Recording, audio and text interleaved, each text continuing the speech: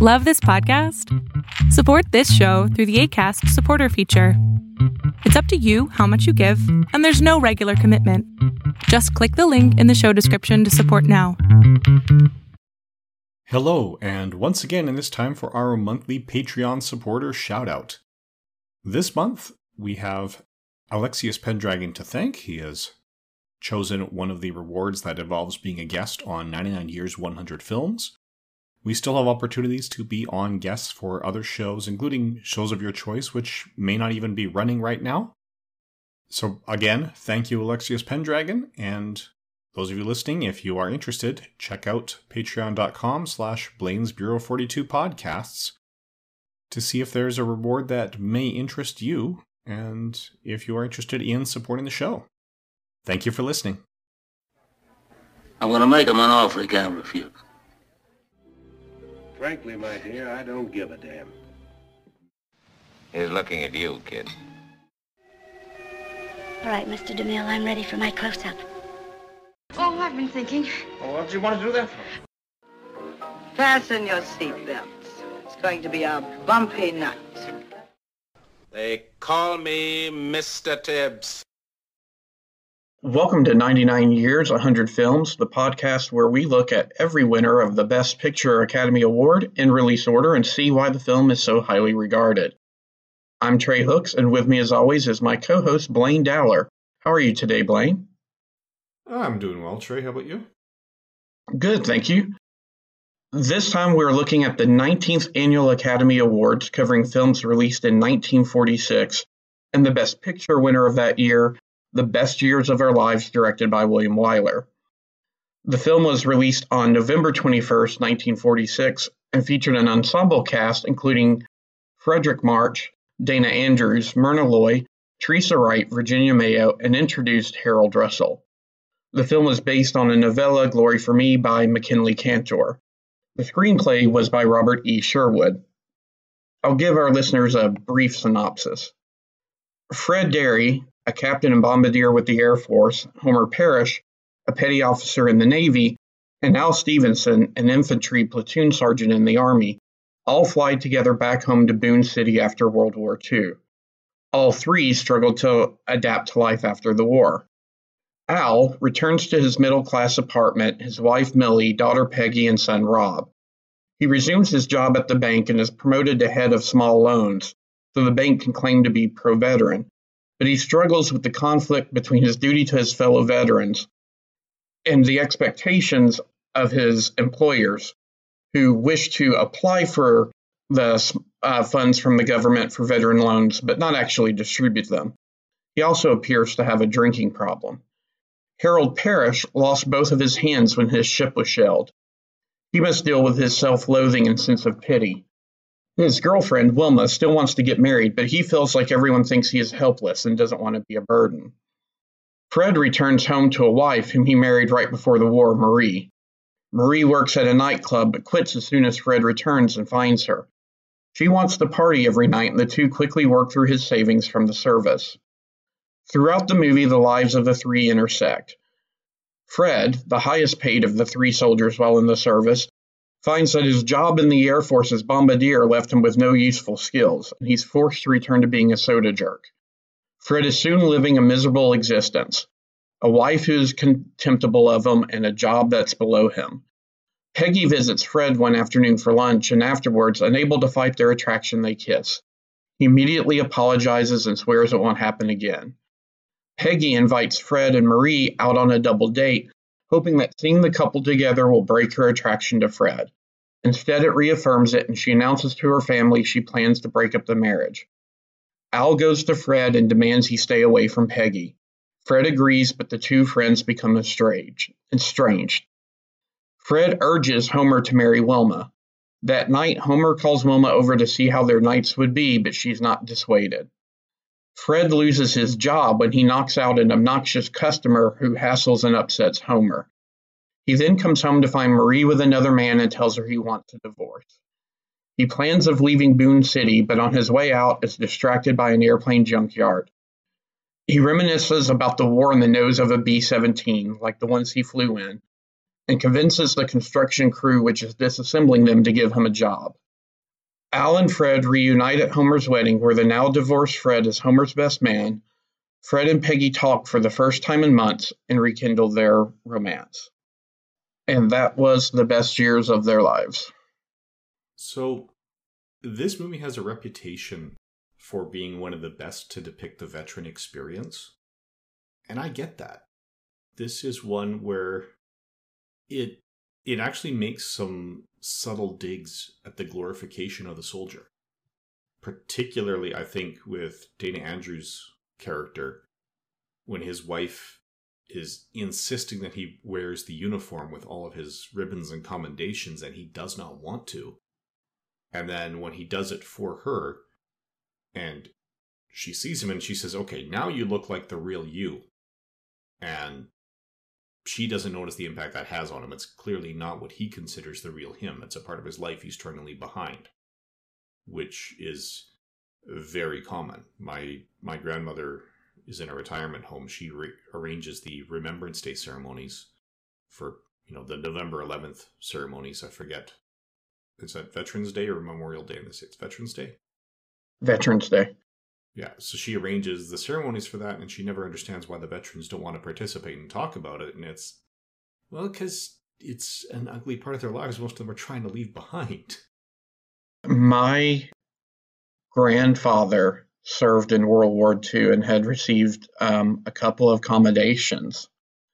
And he tossed them away. He did not keep them because he felt like he had been awarded for doing unspeakable things. I mean, things that were part of war and things that you expect soldiers to do, but not things that he really thought should be glorified and remembered. So as soon as he was discharged and got back stateside, while he was proud of his service, he got rid of those decorations.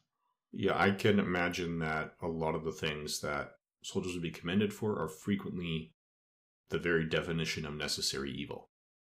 Not all of them. I mean, there are people who've, been received commendations for purely defensive actions and things like that. But some of them, you could get commendations for killing large numbers of people, which is often stomach turning. This is a root of a lot of what PTSD comes from, which I think they didn't have the verbiage of post-traumatic stress disorder in 1946, at least not in the general public. If it was in the literature, I don't know enough about the psychological literature to know when that term came about. But I think it's very clear that Dana Andrews has it. He does. And also the fact that not every job translated to usable skills. He wasn't in command, so he didn't have management skills. And there's no call for being able to look through a scope and pinpoint the exact spot to drop a bomb in peacetime at home. Yeah, he was coming back hoping for a better job than he had when he left, and it very quickly becomes clear that running the soda fountain at the local drugstore still is the only job he's qualified for. Now, the military has recognized that. The modern military does much more extensive training and education should you go that route. But the World War II military didn't. And you also see it with Al a little bit and the relationship with the bank. I mentioned it in the synopsis. The bank liked being able to point to their vice president of small loans, proud veteran, Al Smith, and they liked to be able to portray themselves as pro-veteran. They really didn't want him making any of the government-backed veteran loans unless they felt it was appropriately secure. Yeah, and he even made a speech saying, this is going to keep happening at his retirement party, and his wife was going, or sorry, not a retirement party, but at a celebration for him. And his wife is saying, well, your boss supported it. He's going, well, yeah, he supported it in public, but let's see what actually happens next time I do this. Right.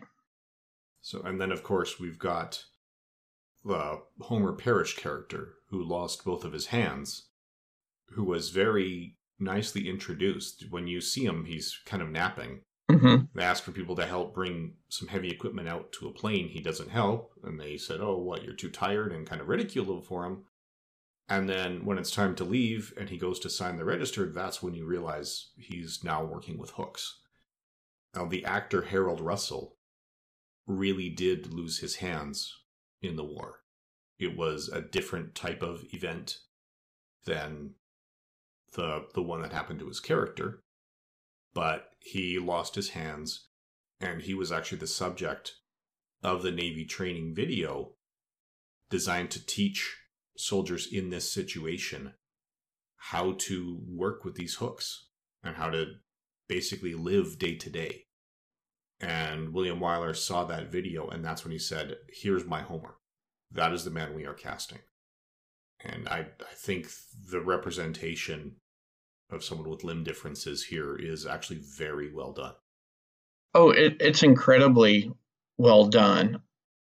If it wasn't for that, legend's the wrong word, but maybe status that his casting gives the film, if you just put this in front of someone and didn't tell them anything about Harold Russell's backstory, I don't think anyone would pick him out and say he's the one that's not a professional actor. Yeah, not completely. At times, I did find that his line readings were a little flat. So he did well. I don't know if he did as well as he is remembered. So we'll get to the awards that this won later. I will say now, he is the only person in history who has won 2 Academy Awards for one job. Yes. And he only really has one other notable credit other than this. And I don't think they really talk about him per se, but I know that on Film and Water, Rob Kelly covered Richard Donner's Inside Moves, which is about differently abled people dealing with life after the accidents or whatever caused them to have the challenges that they have. And Harold Russell has a supporting role in that film as well. But that film and then Inside Moves, which was like in 1980, are really his only 2 notable credits. Yeah, his IMDb list only has 5, and Best Years of Our Lives is his first credit. Inside Moves is his second. Aside from things where he plays himself in, well, Diary of a Sergeant is the one that got him the role, even though he's uncredited playing himself. And then there's We the People, Ed Sullivan Show. So there's a lot of things where he's brought in as himself, but in terms of fictionalized characters, this is one of 5, and the others are guest spot on Trapper John M.D., guest spot on China Beach as Uncle Connell in 2 episodes, and then in 1997 he played Blessed William in Dogtown, and he passed away at age 88 in 2002, so I strongly suspect that IMDb list is complete. Yep. He does also appear in uncredited performer of Chopsticks in the soundtrack of Best Years of Our Lives.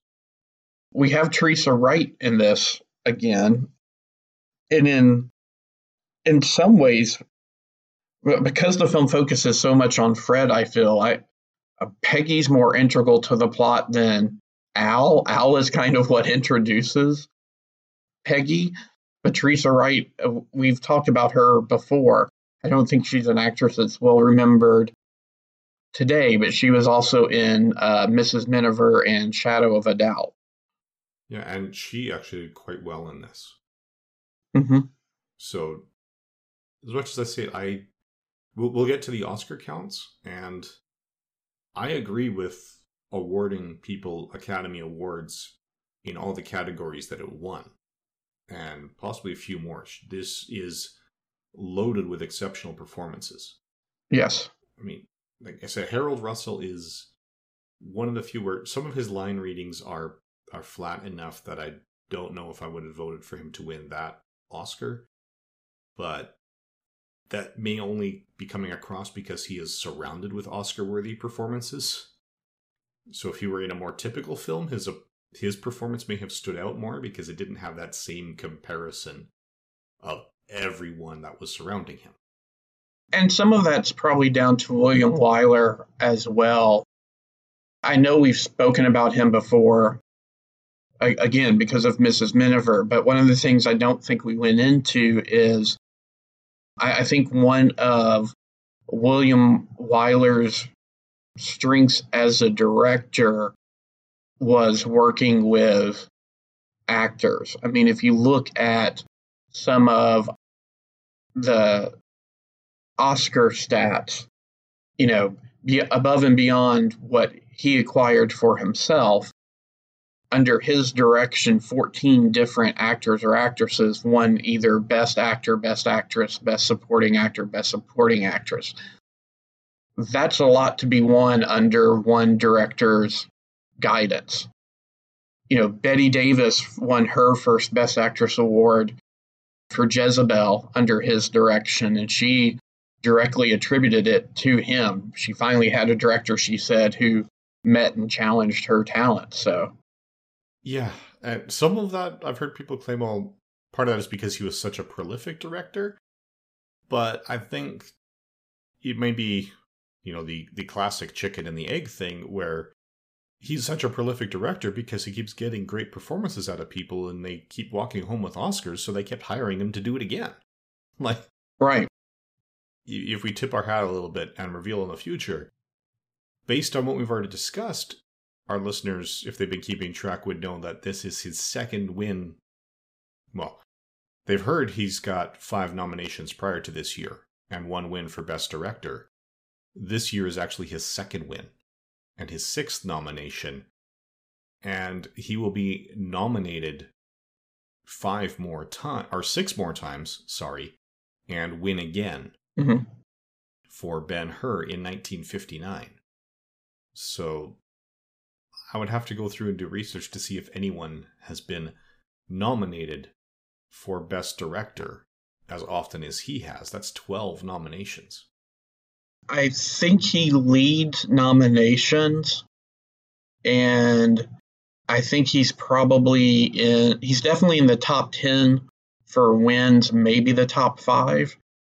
I know that he and Fred Capra are tied at 3, and John Ford had 4. But I don't know if any modern directors have had more wins than John Ford has. There's none that I could think of it. I think Steven Spielberg might be next, but he's also in that 3 to 4 range, I believe.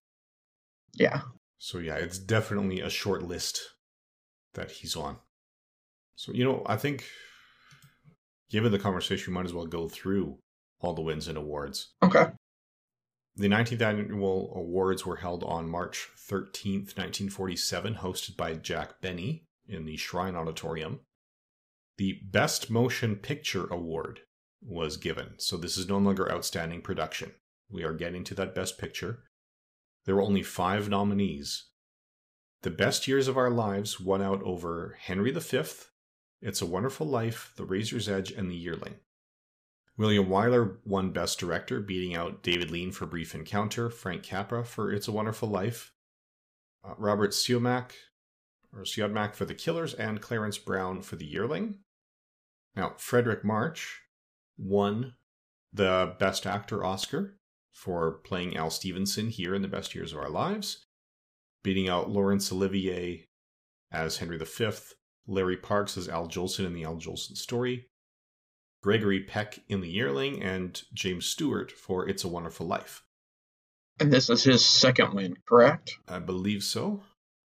Olivia de Havilland won Best Actress for To Each His Own, up against other nominees, Celia Johnson for Brief Encounter, Jennifer Jones for Duel in the Sun, Rosalind Russell for Sister Kenny, and Jane Wyman for The Yearling. Best Supporting Actor went to Harold Russell for The Best Years of Our Lives, up against Charles Coburn for The Green Years, William Demarest for The Al Jolson Story, Claude Rains for Notorious, and Clifton Webb for The Razor's Edge. Best Supporting Actress, again, this film was not nominated. That went to Anne Baxter for The Razor's Edge. There were also nominations for Ethel Barrymore in The Spiral Staircase, Lillian Gish in Duel in the Sun, Flora Robertson for The Saratoga Trunk, and Gail Sondergaard for Anna and the King of Siam. Best Original Screenplay went to The Seventh Veil. Actually went to Muriel Box and Sidney Box for The Seventh Veil. Other nominated films were The Blue Dahlia, Children of Paradise, Notorious, and Road to Utopia. For the best screenplay, that went to Robert E. Sherwood for The Best Years of Our Lives, beating out the teams of writers who worked on Anna and the King of Siam, Brief Encounters, The Killers, and Rome Open City. The best motion picture story went to Vacation from Marriage, beating out Dark Mirror, Strange Love of Martha Ivers, The Stranger, and To Each His Own. Best documentary short subject went to Seeds of Destiny. It's a post-war film. So again, it's Department of Defense talking about the millions of children who were homeless, parentless, orphaned, and in poor health as a result of the Holocaust. Other nominees include Atomic Power, Life at the Zoo, Paramount News issue number 37, and Traffic with the Devil. Best cartoon short subject went to The Cat Concerto. That's a Tom and Jerry film. The live action one reel short subject went to Facing Your Danger, which is an amateur cameraman who was on a boat trip during the war. Best live action two reel is A Boy and His Dog. The best scoring for dramatic picture went to Hugo Freidhofer for The Best Years of Our Lives, beating out Bernard Herrmann for Anna and the King of Siam, as well as the nominees from Henry V, Humoresque, and The Killers. Best scoring of a motion picture, or of a musical picture, went to The Jolson Story. This was not eligible for that one. It wasn't a musical. Best original song went to On the Atchison Topeka and the Santa Fe from the Harvey Girls. Best sound recording. Best Years of Our Lives was nominated. It lost to The Jolson Story. It's a Wonderful Life was the third nominated film in that category. Best art direction, interior black and white, went to Anna and the King of Siam. Other nominees were Kitty and the Razor's Edge. Best art direction, interior decoration, color went to The Yearling, up against Caesar and Cleopatra and Henry V. Best cinematography, black and white, went to Anna and the King of Siam, beating out The Green Years. Best color cinematography went to The Yearling, beating out The Jolson Story. Best film editing went to The Best Years of Our Lives, beating out It's a Wonderful Life, The Jolson Story, The Killers, and The Yearling. And the best special effects went to Blithe Spirit, beating out A Stolen Life. There are also some honorary and memorial awards given here. The Academy Juvenile Award went to Claude Jarman Jr. The Irving G. Thalberg Memorial Award went to Samuel Goldwyn, who produced many of the Best Picture winners up to this point, including this one. And then the Academy Honorary Awards went to Laurence Olivier for his outstanding achievement as an actor, producer, and director, bringing Henry V to the screen, to Ernest Lubitsch for his distinguished contributions to the art of the motion picture. And the third one went to Harold Russell for bringing hope and courage to his fellow veterans through his appearance in The Best Years of Our Lives. So the actor who did have hooks for his hands won a special award, essentially for participating and saying, hey, you can go on and be successful following this. At least popular opinion is that was done because they thought that he didn't have a shot at the category in which he was nominated, and then he surprised everyone by winning it. Yeah, which I can see, because had I been a voter in this era, I would have had no problems putting forth Dana Andrews for Best Actor. Yeah. And Frederick March for Best Supporting Actor, because as we've said, his role was smaller, and doing the Memorial Award for Harold Russell. A couple of things. The most nominated film that won nothing but is probably the best known out of the pack today is It's a Wonderful Life. Yeah, it bombed at the box office, but it was clearly well regarded in the time. It got 5 nominations here. Yeah. Just because I like to contrast things that we've watched, especially when they're kind of close together for you and I alluded to Al, Frederick March's character, having a drinking problem. What did you think of his probably more subtle portrayal of an alcoholic versus Ray Milland's in The Lost Weekend? I think that, as you said, this is much more subtle because they're not telling the same story they were telling with Ray Milland. Right. The Ray Milland story, or his character, was a character whose drinking problem had ruined his life. Whereas Al is still fully functional at this point. Had we continued to watch these characters for another 5 to 10 years, that may not still be the case. So at this point, he's drinking enough to concern his wife, so she's actually keeping tally. And, you know, when he's giving the speech, he was a little slurred and out of sorts. So, yeah, this is a lot more subtle, but I think that's because it's not the same degree of alcoholism, possibly because they're just picking him up at an earlier part of his life on that path. Right. I think he could very well have issues in the future, because I've never personally been involved in a war. I sincerely hope that there's no cause for that for anyone in the future, because the people who enlist for the right reasons often find it extremely difficult to live with the memories of what happened when they were out there and deployed. Well, and Al was an infantry sergeant. And I guess I should just add a disclaimer. I feel like Blaine and I are being respective of the armed services when we talk about the challenges of being in the war and the horrors of war. So some of the comparisons and contrasts we're making aren't meant to denigrate anyone who served or any particular branch. Yeah, absolutely not. Anyone who has chosen to serve has my undying respect, because I could not do it. Absolutely. But when you look at Harold and Fred's a bombardier. He certainly faced death, but he's far more remote from the enemy to a certain aspect.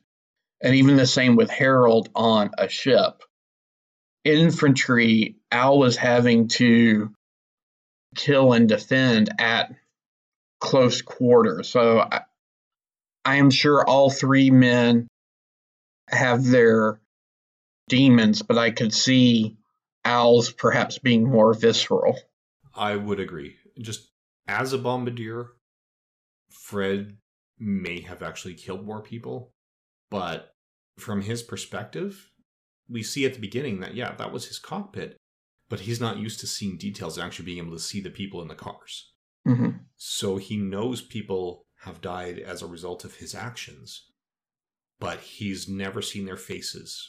And there is that one step removed, even though he's traumatized. Whereas, like you said, Al's role, he's probably looked into the eyes of more people that he's killed than he'd care to admit. Or care to remember, I should say. So I can see he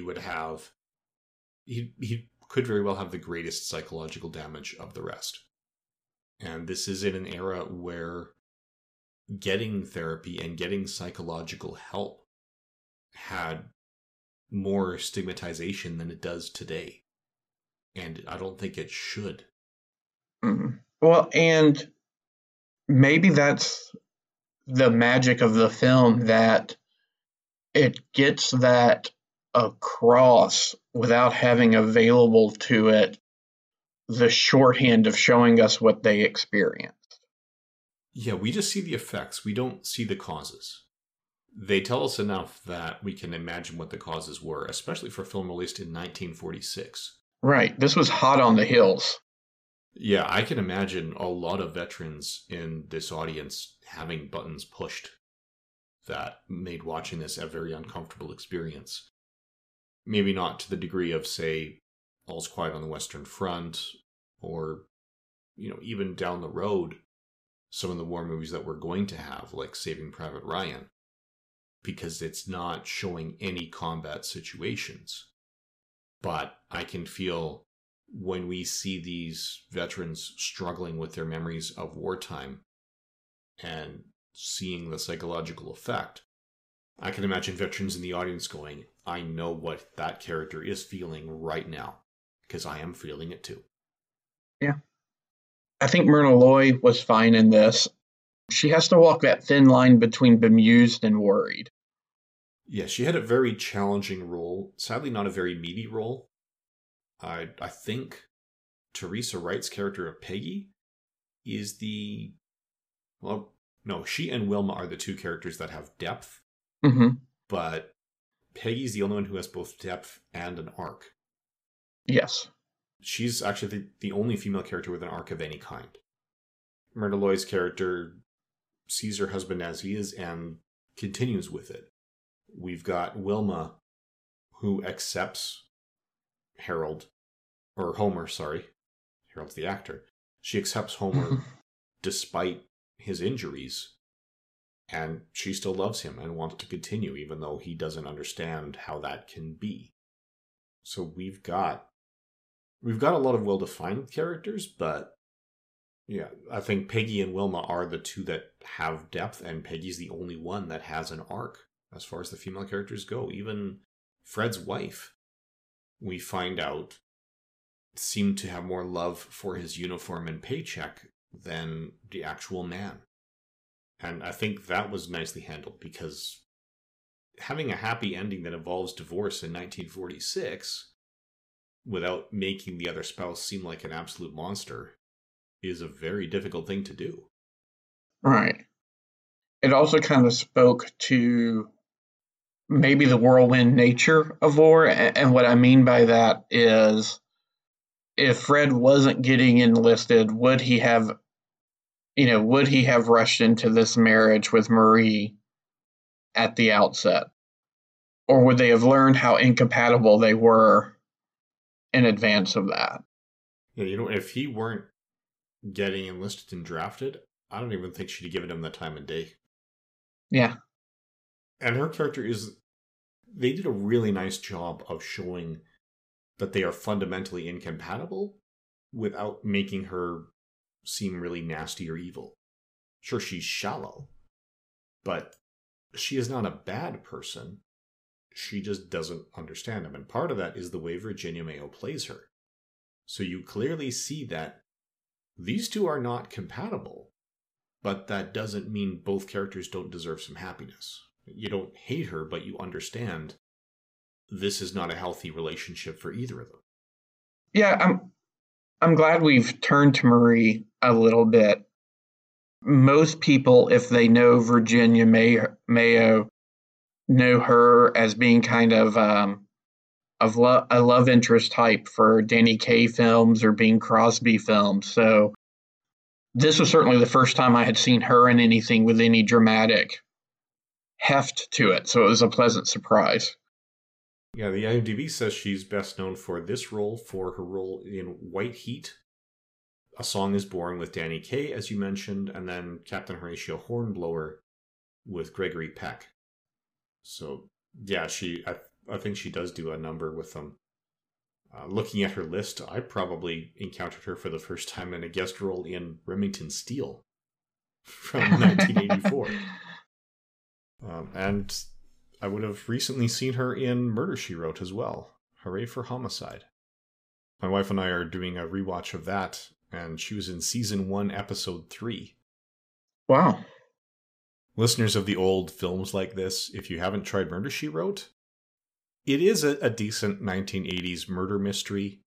It never gets gory, but one of the things that they had for the original Season 1 marketing is that, it stars Angela Lansbury, and she brought her Rolodex.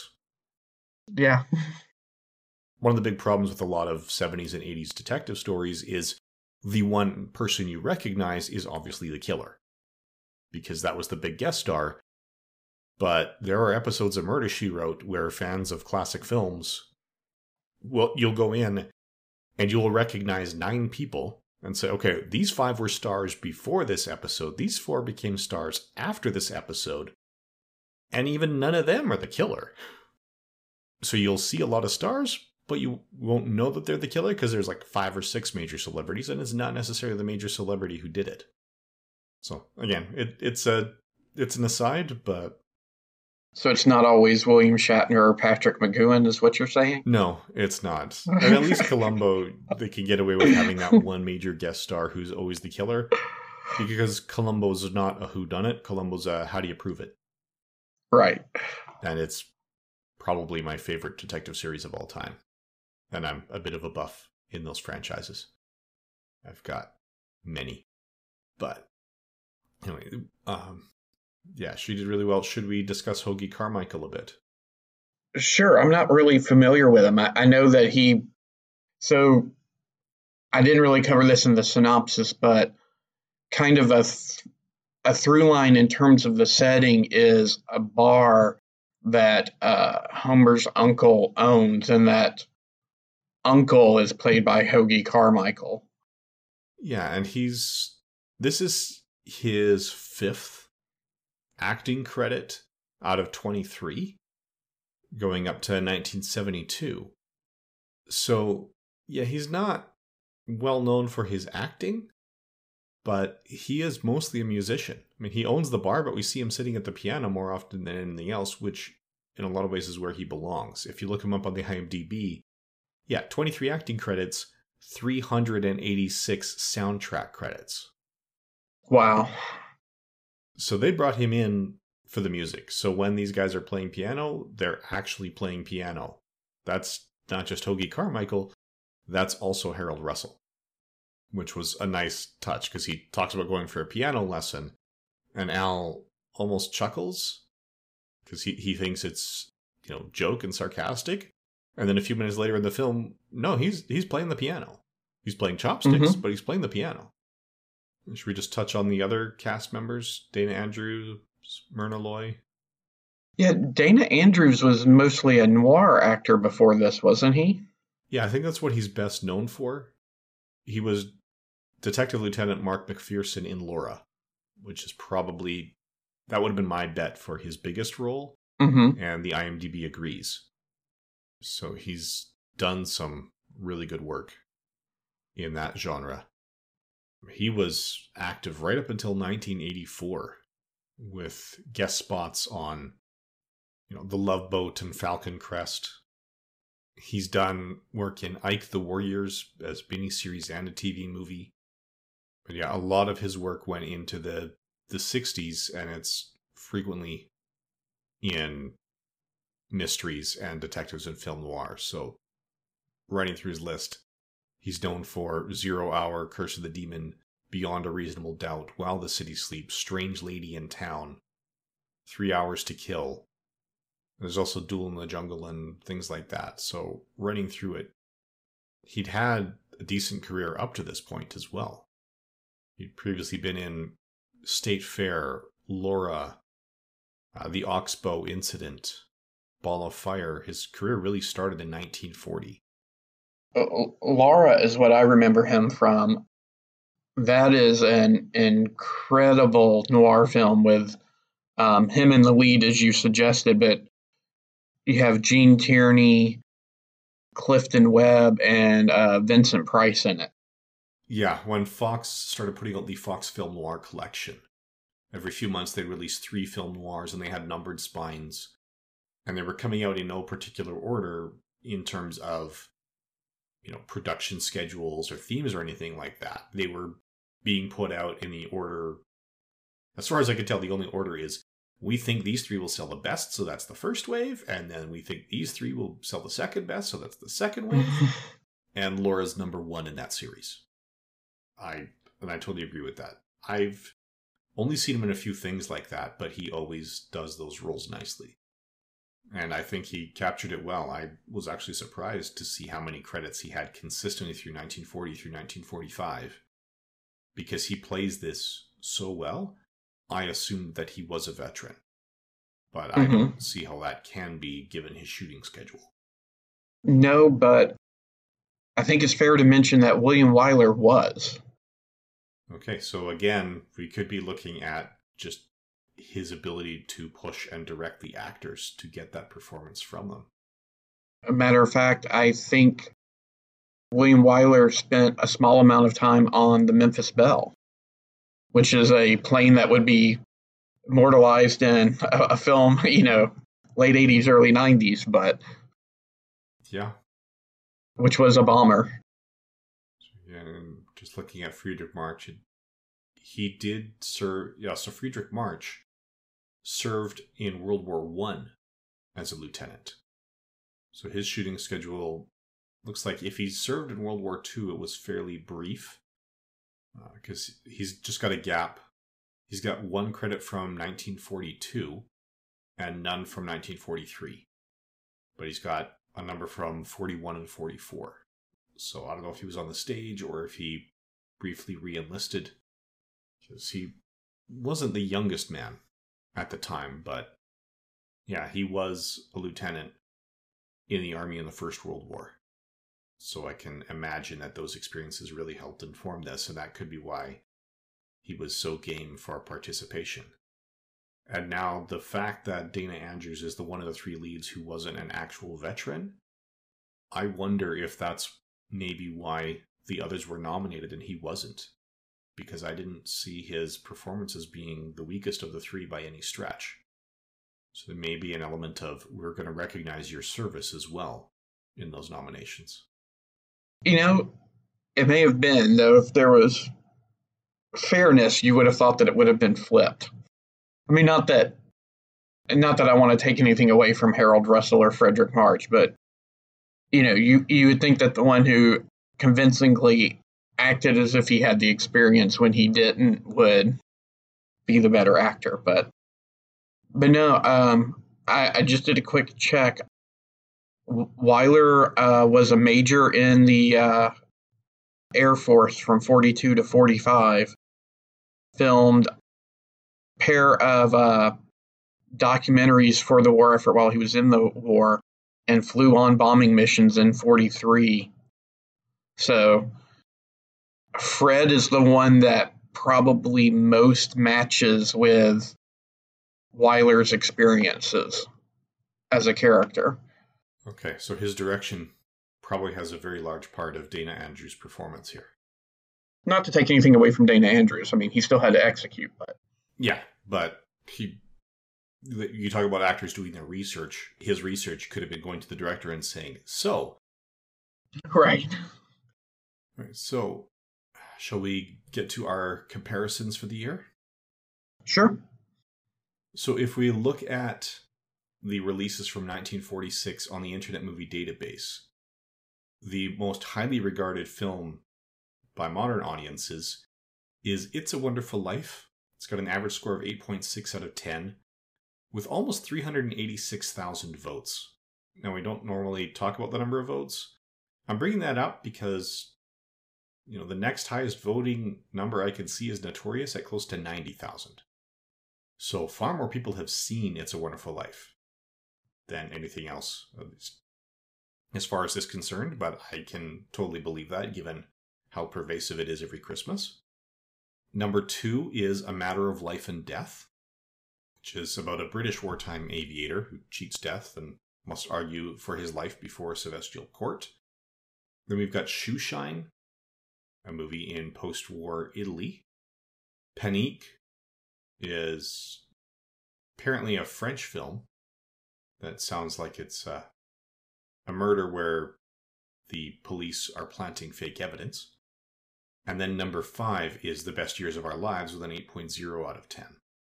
Followed by Notorious, The Big Sleep, Beauty and the Beast, the Jean Cocteau and René Clément versions, My Darling Clementine, The Killers, and then I'm just scrolling down here. The Postman Always Rings Twice is number 16. The Razor's Edge, that's another one that got a lot of nominations. That's number 23. The Yearling comes in at 27. The Jolson Story is at 30. So, we've got The Blue Dahlia here. Song of the South comes in at number 34. The Harvey Girls at 36. So this one, the nominees are fairly well spread throughout the year.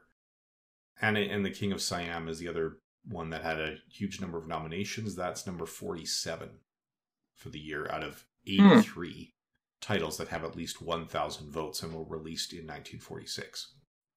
Now, comparing it with Letterboxd, Best Years of Our Lives fares a little bit better. It's number 3 instead of number 5. It's a Wonderful Life is still number 1. A Matter of Life and Death is still number 2. Then we have The Best Years of Our Lives, Beauty and the Beast, Notorious, My Darling Clementine, Shoe Shine, The Big Sleep, and on down. It's worth noting A Matter of Life and Death would have been ineligible because while a British film, technically by the Academy standards of the time, it would have been a foreign film. Okay, so we know that they are eligible, but given that it was a British film, let me come down and see if I could find the release dates here. Yeah, it was not released in the US. The Los Angeles premiere was January 23rd, 1947. Oh, okay. So you're right that it would not have been eligible in 1946, but it might have been eligible in 1947. So at this point, so long as it was an English film, it could be eligible? Or, because I know eventually financing plays into it. It does, but yeah, at this point, anything is eligible as long as it was released in LA during that calendar year. Okay. So while foreign films were eligible, they were often they didn't get the votes because people weren't watching them. And they just weren't made available. Yeah, well, that makes sense because Brief Encounter is the same. It's a British film. It's not an American production. Mm-hmm. And I believe that one actually came out in 1945. According to Letterboxd, it's the second best film of 1945. So it got its eligibility in 1946. Okay. So I think I might be in line with the modern voters. If I were to pick now, I probably would pick It's a Wonderful Life over The Best Years of Our Lives. But if I were voting the year after World War II ended, I might have voted as the Academy did in the day. Because they are both excellent films. One is just probably much more resonant when you could go out and see people dealing with PTSD on a daily basis. Right. Yeah, this is going to sound horrible. I have such a fondness for Thomas Mitchell's performance as Uncle Billy in It's a Wonderful Life that I just can't rank another film that year higher than It's a Wonderful Life. Yeah, and I can see that going through this list. It's a Wonderful Life only got 5 nominations. The original Anna and the King of Siam sounds like it's better than I would have thought. It was later remade as The King and I. Mm-hmm. But yeah, it does sound like at the time they were also looking at The Yearling and The Jolson Story. But looking at how those come out over time, I haven't seen either. But they're now so far down the list that when it came down to voting, it's probably felt like you were voting for one of these two. And it would have been hard not to vote for the really effective post-war film the year after the war. Yeah. In fact, the Golden Globes largely agree. They had their 4th annual ceremony. We recently remembered that we promised to go through these as an impromptu promise in the first time, and then we haven't been doing it. So, for this year, the Golden Globes also picked Best Years of Our Lives as the Best Picture. They went with Gregory Peck for The Yearling as Best Actor, Rosalind Russell for Sister Kenny as Best Actress, Clifton Webb as Best Supporting Actor for The Razor's Edge. And that one, I might have actually voted for Claude Rains in Notorious for that one myself. Best Supporting Actress went to Anne Baxter for The Razor's Edge. Best Director did go to Frank Capra for It's a Wonderful Life. Best Film Promoting International Understanding went to The Last Chance by Leopold Littenberg. And a Special Achievement Award went to Harold Russell for The Best Years of Our Lives. So he was also recognized by the Golden Globes. And just to sort of dot the I's and cross the T's, doubling back, the previous year, Best Picture was Lost Weekend, Best Actor was Ray Bland for Lost Weekend, Best Actress was Ingrid Bergman for The Bells of St. Mary's. Best Supporting Actor was J. Carol Naish for Medal for Benny. Supporting Actress was Angela Lansbury, Picture of Dorian Gray. Best Director was Billy Wilder for The Lost Weekend. And Best Film Promoting International Understanding is The House I Live In. And then the second annual Best Picture Going My Way. Best Actor was Alexander Knox for Wilson. Best Actress was Ingrid Bergman again for Gaslight. Best Supporting Actor was Barry Fitzgerald for Going My Way. Supporting Actress was Agnes Moorehead for Mrs. Parkington. And Best Director was Leo McCarey for Going My Way. So up to this point, there's very good agreement in the Best Picture selections between the Golden Globes and the Academy Awards. So, Blaine, would you recommend this to anyone in particular, or is this another, if like us, you're going through and watching all of the best films?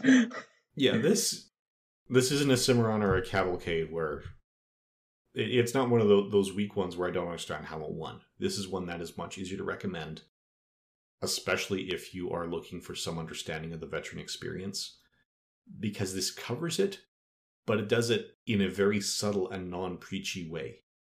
It's a lot of show, very little tell, in that show don't tell vernacular. So you can get that understanding, but if you want to shut that part of your brain off and just watch a story, there's also a very good story here, with 3 characters whose lives really do intertwine enough that it feels like they belong in one film, and you're not watching some sort of anthology where the disparate plot threads are edited together, which sometimes happens in a story of this type.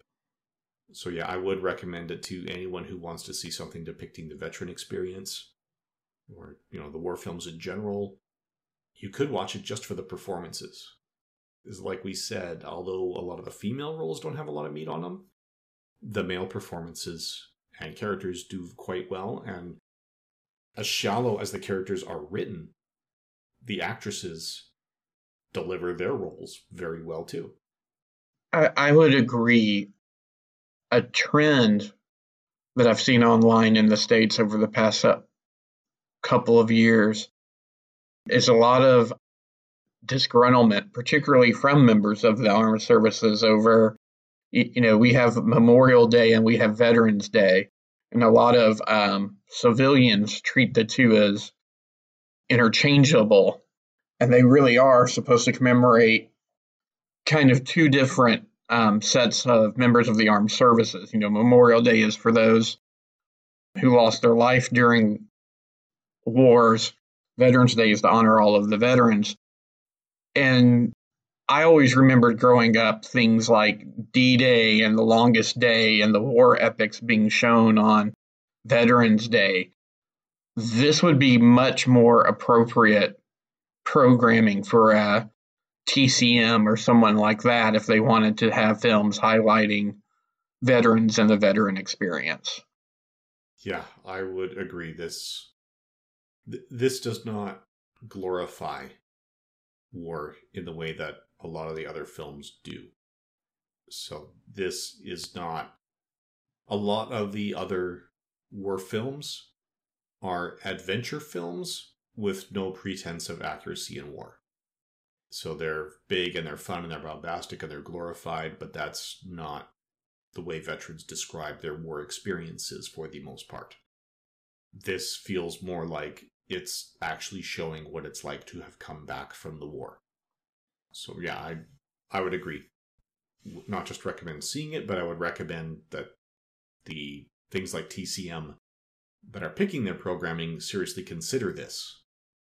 And I'll pull us back just a little bit. There's even that, I alluded to it in the synopsis, there's that scene in the drugstore to where Homer encounters someone who is anti-war, and it's pretty much the only time, while this is about the impact of the war, there are never really any judgments made about the war. It is an event that happened that caused these things, and we don't dwell on it. But there's the we should have never been over there. It was a hoax. We had no reason being over there guy. I would actually correct that a little bit. He wasn't anti-war. He explicitly said, we fought on the wrong side of the war. Yes, thank you. Sorry. And I just wanted to touch on it because, part of the Vietnam veteran experience that you would always hear is how, because it was an unpopular military engagement, that sentiment was applied to the veterans who served in it. And this showed that that wasn't necessarily unique to Vietnam, that even World War II that had its detractors for whatever reason, and they applied that same negative stigma that they had with the engagement to the people who participated in it. Yeah. And that's actually that's a problem I'm seeing online today. I mean, I try not to be too topical, so this is a bit of an evergreen podcast, especially since we're looking at historical films. But this is being recorded in the summer of 2020, when we are seeing the people who would have agreed that we fought on the wrong side of World War II are much more comfortable expressing those opinions than they have been in the past. So I vehemently disagree with them. Yes. But they are definitely still out there. It is a bigger problem in the US than it is here in Canada. But it is showing up in both countries, bolstered by certain political leaders that are out there today, who, although they may not be explicitly supporting them, are also not publicly denouncing these actions the way I think they should be either. Yeah, silence has consequences. If anything, World War II should have taught us that. Yeah. But I'm hoping it's an always darkest before the dawn situation, and this is the wake-up call that we need to find the real root of the problems and address those. But that is even more depressing a conversation than this veterans experience film. It does end on a hopeful note. It ends, on Homer and Wilma's wedding, and you see Peggy and Fred reunite. So it does end on a hopeful tone. Yeah, it's easy to believe that all three of these actors can have happy endings, or all three of these characters, I say, can end up with happy endings to their stories. I mean, yeah, Al is getting a little bit into the alcoholism, but it's not out of control completely. It's, that's not impacting his work life. His family is still there with him. And, one of our other leads, Homer, discovers that he hasn't lost his love because of this, and Fred finds a love that seems to be a much better fit. And they have, if you also, we talked about trauma a little bit during this podcast. It also shows the importance of a support system. They kind of fall into meeting each other, but they become their own support system. So, yeah, you can see Al overcoming his problems, not only with the help of his family, but with the help of Fred and Homer. Those two will be there for him. Yeah, and it's interesting because we watch them meet at the start of the film. There's even one comment where Al says, yeah, Homer and I were both in this fight. We just didn't know it at the time. So they've got that bond. We even see the support that Fred is getting from Peggy. He talks in his sleep because he's got recurring nightmares about something that happened. Mm-hmm. And the next morning, he gives her an opportunity to talk about it because he remembers that she supported him, and she doesn't bring it up. And yet when he's back home with his wife and has the nightmare, that's the first thing she says is, you're talking in your sleep now. Tell me everything about this. Which is the last thing he wants to do at that moment. Right. Now, psychiatrists may be saying it would be healthier for him to talk about it and work through it than try to suppress it and ignore it. But Peggy is giving him what he wants, even if it may not actually be what he needs at that time. So it's a subtle way to show that Peggy is a better fit for him. Yeah, I think we can agree that this is, even if it's not exactly our even if we wouldn't today vote this as the number one pick for the year, I don't think we're saying the Academy made a mistake by choosing this film. No, not at all. Yeah, so you're encouraged to go check it out. So we've covered another decade worth of films. So continuing the tradition that we've started, we'll talk about what's been our favorite film out of the past 10 that we've looked at. And for me, hands down, it's Casablanca. Even in this tougher lineup, I don't think we've had... We keep beating them up, but I don't think there's been a cavalcade in the past 10 that we've looked at where there's an easy throw out. But just in terms of its impact and memorable lines, and I still remember when I rewatched it, I could not wipe the smile off my face the entire time. It's got to be Casablanca. Yeah, and when I'm making my picks, I go through at a first pass how I've voted for everything on Letterboxd, because I log every film I watch there. And 2 films from the past 10 have received perfect scores. And that's You Can't Take It With You and Casablanca. And it feels like a tough choice right now because I've only seen You Can't Take It With You once, and that was a very pleasant surprise. I have seen Casablanca repeatedly, and it still holds up. So I'm also going to go with Casablanca because I know I still love it after seeing it probably 10 times. I don't know if I'll still love You Can't Take It With You this much if I watch it 10 more times. Going back to the first 10 films, my first choice for the first 10 was All Quiet on the Western Front. And I think You Can't Take It With You is better than that. So our second 10 years has movies that are better than anything in the first 10 years. But I would agree that Casablanca is the top pick. And we've also picked our bottom picks, which I think last time we agreed was Cavalcade. This time I think we're going to have a little more disagreement for the worst of the batch, because I am going with Gone with the Wind. The incredibly aged racial politics just do not sit with me. So, yeah, I would take... just quick review while Trey is thinking about this, because I think we forgot to remember that we're doing the bottom picks until you open up the spreadsheet here. We are looking at The Life of Emile Zola, You Can't Take It With You, Gone with the Wind, Rebecca, How Green Was My Valley, Mrs. Miniver, Casablanca, Going My Way, The Lost Weekend, and The Best Years of Our Lives.